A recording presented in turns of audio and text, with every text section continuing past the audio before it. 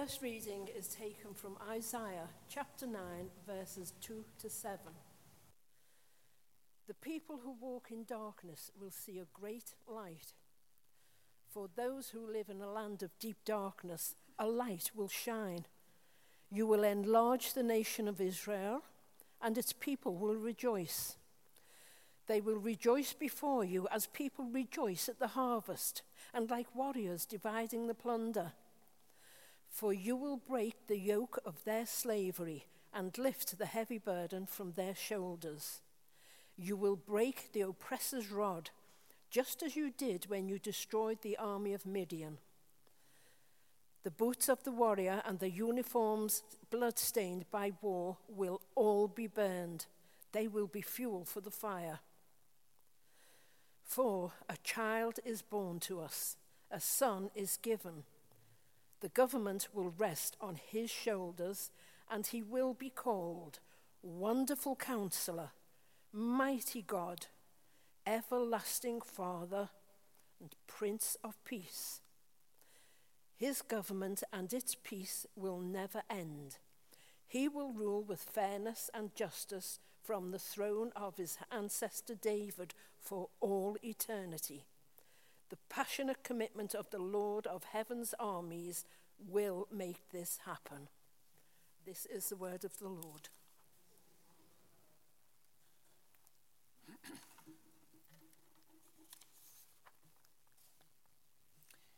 The second reading, The second reading is taken from Luke chapter 1, verses 67 to 79. Praise the Lord, the God of Israel, because he has visited and redeemed his people. He has sent us a mighty Savior from the royal line of his servant David, just as he promised through his holy prophets long ago. Now we will be saved from our enemies and from all who hate us. He has been merciful to our ancestors by remembering his sacred covenant, the covenant he swore with an oath to our ancestor Abraham. We have been rescued from our enemies so we can serve God without fear, in holiness and righteousness for as long as we live. And you, my little son, will be called the prophet of the Most High, because you will prepare the way for the Lord. You will tell his people how to find salvation through forgiveness of their sins. Because of God's tender mercy, the morning light from heaven is about to break upon us, to give light to those who sit in darkness of peace.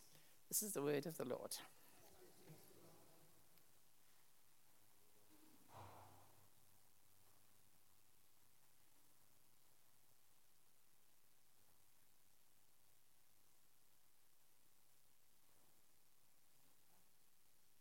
Let's try that again. Way, we can hear you. Good morning, everybody. It's good to be back stood up here. Congratulations to make it to the 4th of December. I feel like officially declaring this the day where it's warmer in here than it is out there because it's about 2 degrees out there and it feels a little bit warmer than that in here. And I'm really excited to be sharing with you this morning what God has been speaking to me about over the last couple of weeks. When I found out that today's Advent candle was about the prophets, I got really excited because I love reading the prophets and the minor prophets. Prophecy is like going up on the stage in the theatre, peeking behind the curtain and having a look in the wings and seeing what the actors are wearing and what props they're about to bring on. Prophecy is sometimes described as hearing what God is saying that and being courageous enough to share that with others. And although the prophets never really perfectly told absolutely everything that was about to happen, they were a good barometer as to how God felt about things and a good foretaste of what was to come. That's why I think prophets and the gifts of prophecy were and are really important. For me, prophecy is that thing that reminds me that God isn't a dead thing in a book that we read about, but that he is living and breathing into our here and now. And although prophecy can sometimes be a bit scary or a bit confusing, I think there is also something really beautiful about people stepping out in that prophetic gift. Just a few moments ago, we heard 2 readings. The first one was from Isaiah, and the second one was from Zechariah in the book of Luke. Now, if you don't know who Zechariah is, he is the father of John the Baptist. And there's about 750 years between the two readings today. And they both say about the same thing. Now, Isaiah was a prophet to the people of Israel. He lived amongst these people, and he was heartbroken about all the ways they had turned their back on God, all the ways they were making a mess and a mockery of his kingdom. And from that conviction, God calls Isaiah out to be a prophet to the people of Israel. And in the midst of oncoming doom and certainty, God's word comes to the people of Israel and says, God still has a hope for you. There is something incredible coming that's going to break through the darkness and shine bright. And I can almost hear with the anticipation building as Isaiah says these words, Wonderful Counselor, Mighty God, Everlasting Father, Prince of Peace. As creation looks again with anticipation, with bated breath for its Savior, Jesus, Jesus, Jesus. Emmanuel, God with us in the flesh, is the culmination of every single promise that Israel ever clung to. And they've been waiting for a long time to see this king who would change everything forever. Whenever I read these words from Isaiah, it feels to me that Christmas and all the hope it brings are tied up in the air around these words. They are living and breathing still. What Isaiah said did come to pass. Jesus came, he died, he saved his people, he brought freedom.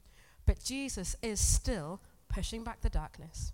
Jesus is still seeking out his children.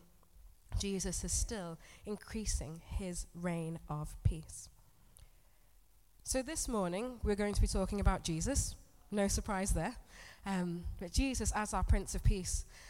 And I must admit that when I started putting my plans and thoughts together for this sermon, I did not particularly feel peaceful at all. That's my little confession for today. I did not feel like a person full of peace. And my question to God was, how can I stand here and talk to you about peace with a heart full of frustration and a mind full of questions? And what God said to me was, come deeper still. So this morning, I'm going to share with you about drawing deeper, how in Jesus, peace is something that we have, but also something that we experience, and how fixing our eyes on him is integral for God's purpose to all people, all things, everywhere. So a picture is going to come up on the screen next. I must admit, this is not the picture that I wanted to show you. I have spent hours trying to find the picture of a bird in peace that won the Albert Fries Prize years and years ago. And the thing that struck me about the photo was this beautiful bird that was not ignorant of its surroundings, but displays a level of rest and contentedness despite them. This picture, unfortunately, does very little in comparison to the one that I wanted to show you. But I hope you get the picture. Despite being surrounded by barbed wire, this bird has found a peaceful place to rest its feet. I've also trolled through the internet, as I do, looking for definitions of peace. And there are tons you'll come across. You might find some that say truce or freedom, belonging, quietness, stillness, or atonement. And as much as I love all of those definitions I found, I didn't feel that any of those words quite went far enough to describing peace. They were political or interpersonal, until I came back to the Jewish word shalom.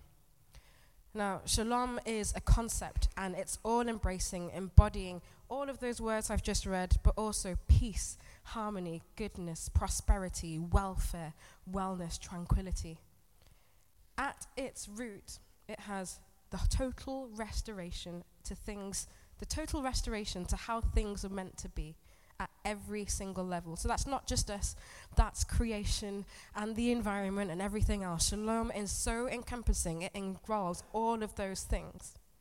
This is the peace the Bible refers to, a restoration of all God has imagined and all that he has promised. We often limit peace to the absence of active or violent conflict. We hold it as a political tension that often has very little to do with shalom. Don't get me wrong, if I was stood in the Ukraine right now in a war zone, the thing that I would want would be for the war to stop, for bullets to stop flying, and I would want to no longer be afraid. But is that all that peace is? Up on the screen next, we've got loads of Nobel Peace Prize winners. The Nobel Peace Prize has been given pretty much every year since 1901, with the exception of a couple world wars. And it's given by the Nobel Peace Panel, and in their opinion, it's given to the person or organization who encourages friendship between nations, encourages the reduction or removal of arms, and facilitates activities which promote peace. It didn't take much research to find that most of the people on this screen who'd been given the award were rich or influential or well-connected or objectively powerful. But is peace primarily about position, power, and influence? The peace which God speaks of is much grander and all-encompassing than what our typical images of peace suggest. We often hold too shallow a view of peace. So like I said in our first reading, Isaiah describes Jesus as our Prince of Peace. And that is a phrase we probably are not too familiar with. We're probably more familiar with the term Prince of Wales because that's a person that we can point to. He kind of reigns over a nation. You can kind of point to his little area of jurisdiction. And to us, that makes sense.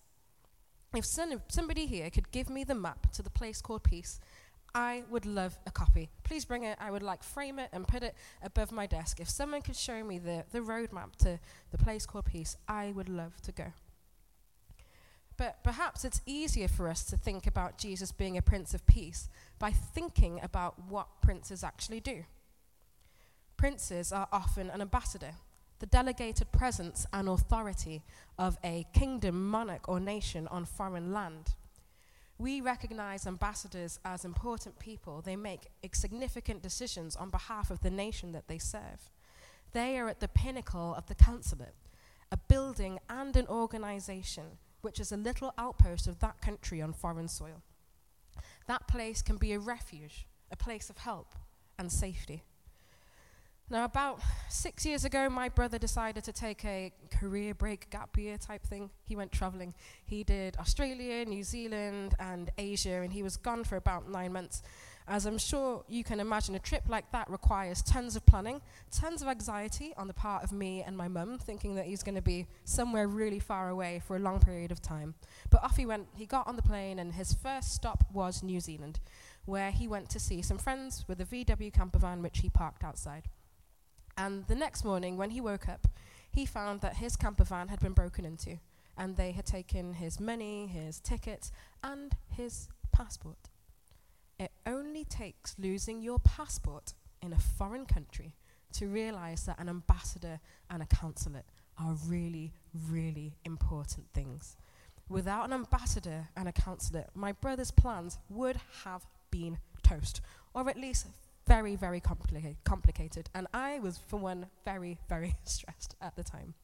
We are so grateful for the ambassador and the consulate who were able to get his plans back on track.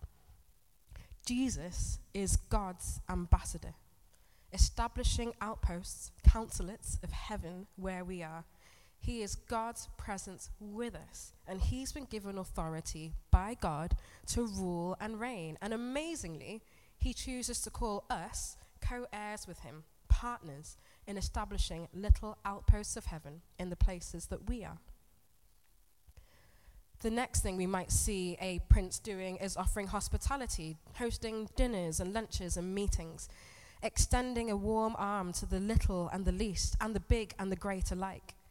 They are often the face that we recognize, the hand that we may actually genuinely one day get to shake.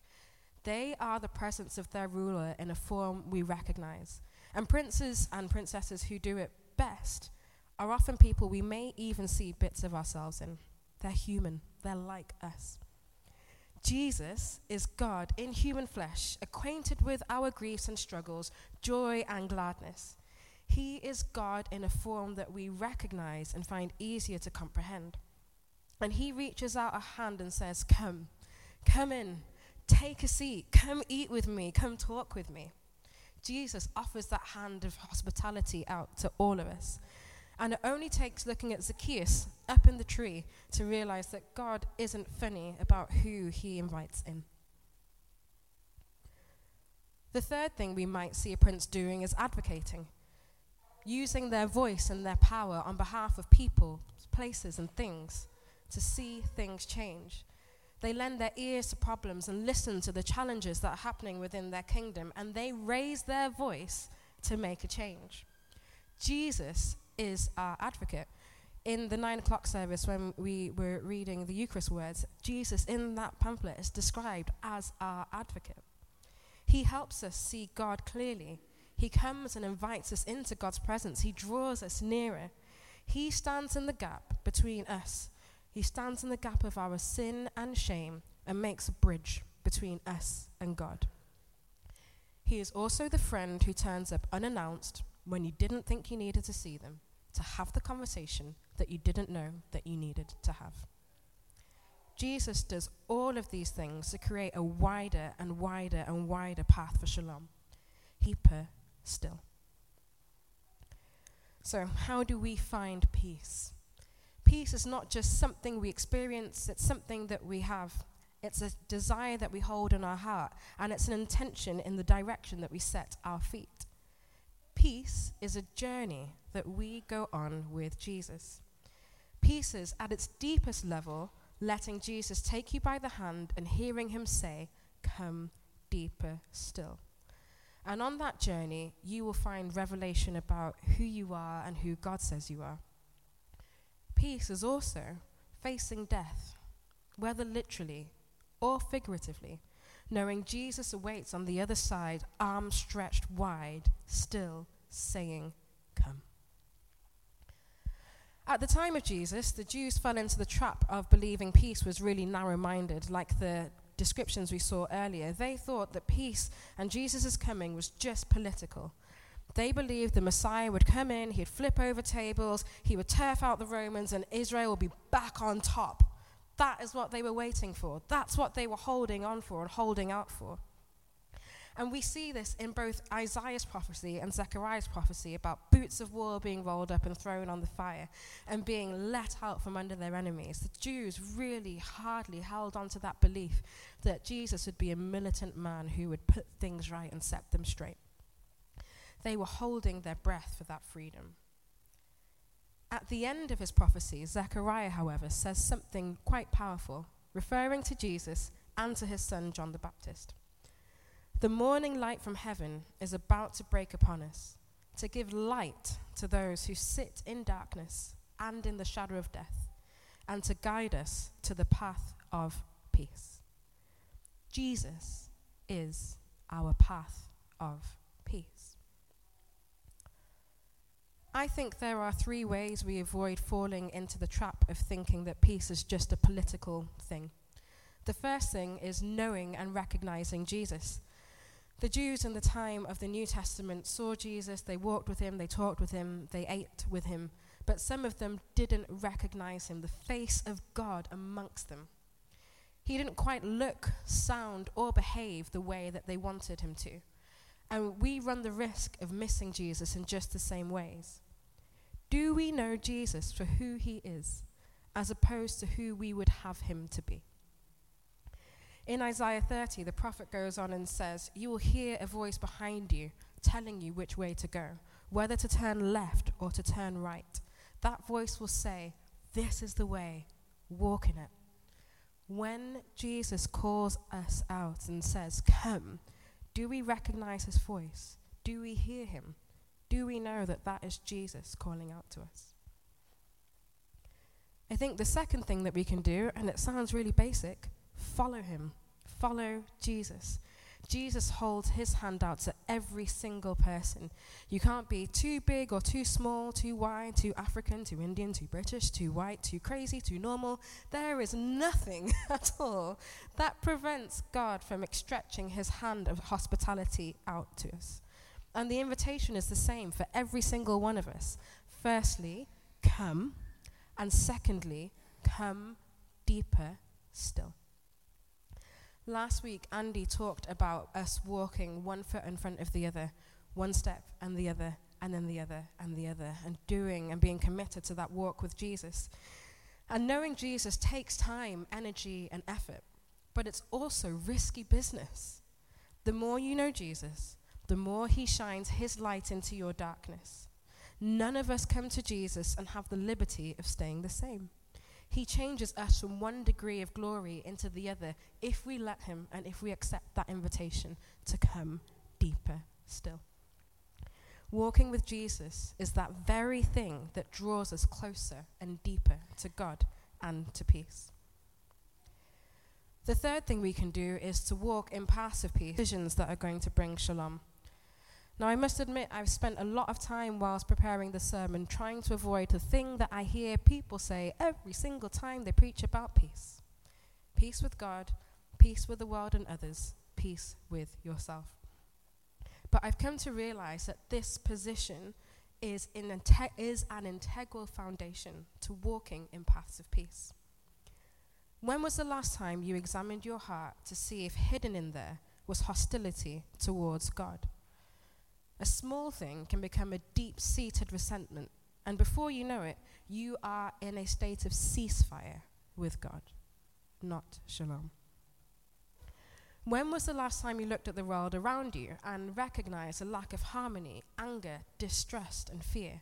And I'm not just talking about what we see on the news about wars abroad. I'm talking about in our families, in our homes, in our friendship groups, in our workplaces, in our church. When you recognize those things, what did you choose to do? Who did you choose to be in that situation? Did you just settle for tolerance? Did you speak and wish for all of God's goodness and wellness for the other? Or are you living in a flimsy peace agreement? When was the last time you looked at yourself and made peace with who you are and where you are? One of the things that God has been speaking to me about again and again and again as I talk about peace is that there are some of us who don't have peace with ourselves. Today, you might feel disappointed in who you are or where you are. And that disappointment might have led you to believe that you cannot reach out to Jesus' outstretched arm. You may think that you need to do a load of things and become something or somebody else in order for Jesus to reach his hand out to you. Today, the thing that Jesus wants you to hear is the voice that has been telling you that is lying categorically. Jesus does not withhold his hand until we polish ourselves up and make ourselves shiny enough for him to like us. If that's you this morning, can I encourage you that peace is making peace with who you are and where you are, knowing that Jesus already holds peace for you. In all of these things, what we need to do is fix our eyes on Jesus. It's integral to us experiencing peace. He is our Prince of Peace, blazing the trail and leading the way. A few of you might know that my name, Sefarko, means God has given me peace, which is hilarious because I don't often feel like a person of peace. If you ask my family, sometimes I am a fretty stress head. And if you were to ask me to describe my internal situation, peace is not often the word that I would use to describe myself. God certainly does have a sense of humor in that regard.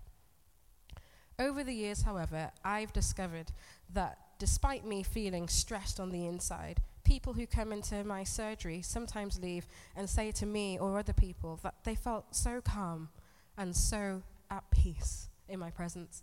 And I don't think that's because I'm particularly good or amazing or anything else, but that God's been so good as to not abandon me every time I leave those doors. And for some reason that I can't quite comprehend, he chooses to let me be a little outpost of heaven where I go. Inasmuch as Jesus is with me, his peace goes with me wherever I go. I've learned that peace is not just an experience or a journey or even some political treaty, but it's something that we do get to carry with us as our own little outpost of heaven.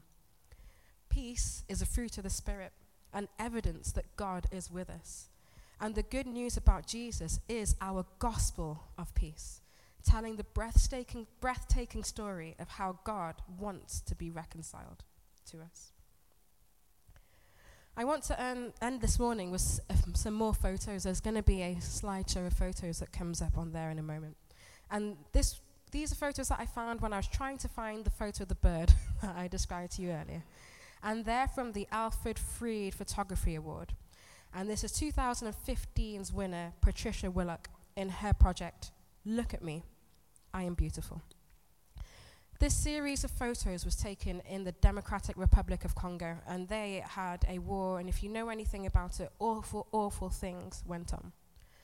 And this series of photos tells the story of a girl they have called Esther. From her birth through childhood, becoming a woman, falling in love, getting married, having children, finding a profession, becoming a grandmother, and becoming a vital part of her community. You'll notice in these photos, every single woman and child has a brightly colored dress and a big smile on their face.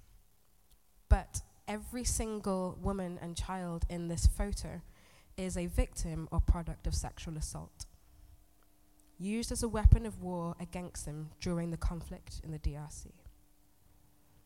And yet, Esther, bright, vibrant, growing and thriving, despite the violence against her.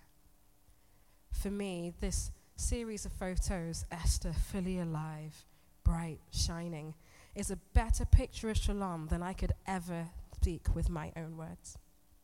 This is what God wants. And it cannot exist without you and me, whole and beautiful and glorious, whatever that looks like, entering deeper still, becoming more and more of what God has envisioned from the start. Jesus is reaching out his hand with the invitation, come deeper still. Will you let him walk with you?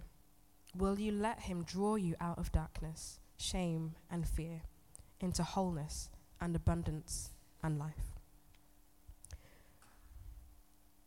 I am going to ask Sai to come back up.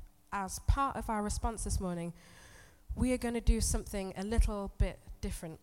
I've asked him to sing a song that's stuck out to me in the last couple of weeks called Chasing Rebels, and I'm going to let the words of that song speak for itself.